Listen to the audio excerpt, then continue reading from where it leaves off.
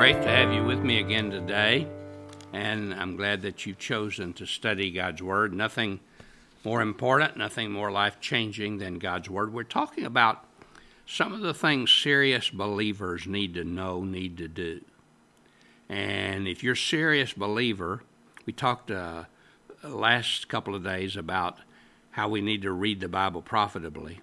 And today I want to talk about something that follows up with that, and that's we need to trust God and obey God. And I want to read some verses from Proverbs chapter 3.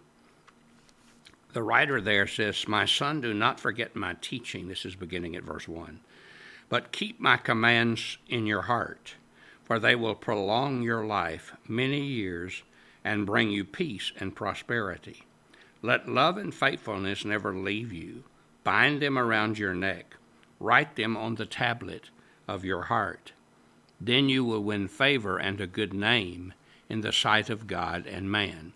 Trust in the Lord with all your heart, and lean not on your own understanding. In all your ways submit to him, and he will make your paths straight. Do not be wise in your own eyes. Fear the Lord, and shun evil. This will bring health to your body and nourishment to your bones." These wise words from the Old Testament, book of Proverbs, kind of sum up what I want to talk about today. Because you see, everybody wants personal peace and joy in their lives. And everybody talks about it, but not very many people have it. H.G. Wells, when he was 65 years old, said, "I cannot adjust myself to get any kind of fruitful peace." And he said, "I'm 65 and still seeking for peace." But see, he had never come into this relationship where he could trust and obey the Lord. It's really amazing how simple this is. And he didn't make it hard for us to have his peace and his strength in our lives. But look at the simple things he says in these verses. First thing he says, I want to begin with verse 12. "Trust in the Lord with all your heart, and lean not on your own understanding." That's a basic truth. Trust. It's essential to living. We have to trust. We have to trust our bank to take care of our money. We have to trust our mechanic to fix our car. We have to trust our grocer to provide us food that will not make us sick. We trust people all the time. Every day we trust all kinds of folks. Trust has been defined as unquestioning resting in its object. What does that mean? That means that you, without any question, are willing to put yourself in the hands of someone else. And that's what trusting God is. We put ourselves in the hands of God. It's confidence in his power and wisdom and goodness and his person. And you see, confidence is key here. If I don't have a right understanding of God, I'm not going to trust him. If I think God is cruel and mean, if I think God is vengeful, if I think God is out to get me, then I'm not going to trust him. So I have to understand who God is, and I have to understand that he is the one who should be the object of my trust. It's not trust, it's not faith by itself that makes the difference. It's faith in Jesus, trust in God. Jesus practiced this when he was on earth. He showed us how to be a believer. You see, Jesus was God, but he also became man, and while he was on earth, he was totally dependent upon his Father. He trusted his Father God. And every day he went about his life in dependence upon God. And he said, "I say what God tells me to say, and I do what God tells me to do." That was the very strength of his life that he talked about all the time, because that was his life. That was what he did. And the scripture emphasizes this. The Bible says, without faith it's impossible to please God. So the only way we can please God is to entrust ourselves totally to him. And the Bible says the just, those who are righteous, shall live by faith. And the Bible says whatever is not of faith is sin. All of those verses are reminding us that trust is to let go of ourselves and put our trust in him. Trust in the Lord, not yourself. That's why he said, lean not on your own understanding. You see, leaning is when you put your weight on something.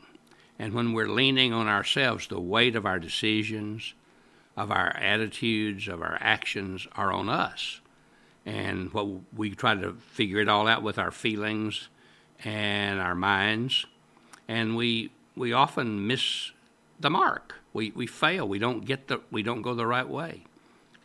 So you can't lean on yourself and lean on God at the same time. So we don't want to lean on our own understanding. That doesn't mean we don't think. That doesn't mean we don't use our minds. It means that we use everything God has given us, but we let him guide everything because we're trusting him. And verse 7, he said, don't be wise in your own eyes. In other words, don't think you're self-sufficient, you're self-reliant. You've got it all figured out. You have what it takes. You can do it. No, realize, though you have wisdom that God has given you, you are not self-sufficient and you are not self-reliant. You need to rely upon the Lord. Wisdom is really the ability to see life as God sees it, and you can only do that when you know you need to do that, when you know you need to see life as God sees it, and God does it. It's significant that the word idiot is derived from Greek idios, which means oneself. In other words, we're acting like an idiot when we depend upon ourselves. We must not trust in our ability and wisdom, but trust in him. Now, Paul recognized that, and he said, "O wretched man that I am, who can deliver me from the body of this death? Thanks be to God who gives us the victory through our Lord Jesus Christ." Paul was saying, I can't do it. The things that I want to do, I often don't do. The things I don't want to do, I often do. I can't do it. I have to trust in him. And here, the Proverbs writer says you trust him with all your heart. You see, the key to it all is all. All. No reservations. No holding back. Nothing in between me and the Savior. So that's the first ingredient, is to trust. And trust is easy to say, but not easy to do. Trust is something you can talk about. And years ago, John Patton was a missionary in the New Hebrides Islands. They had no word in their vocabulary for faith. He was trying to find a word because he was translating the scripture into their language. And he had to have a word for faith. One day he noticed when they'd come back from hunting, and the way they hunted, they had long, sharp spears, and they were very fast runners, and they would run, and they would spear an animal and bring it back for food. And when they came back, they were all sitting on the grass, totally worn out. And they used a word to describe resting all their weight on the ground. And that's the word that Patton used. Faith is resting all that you are on the Lord. I hope that's what you'll do today. God bless you.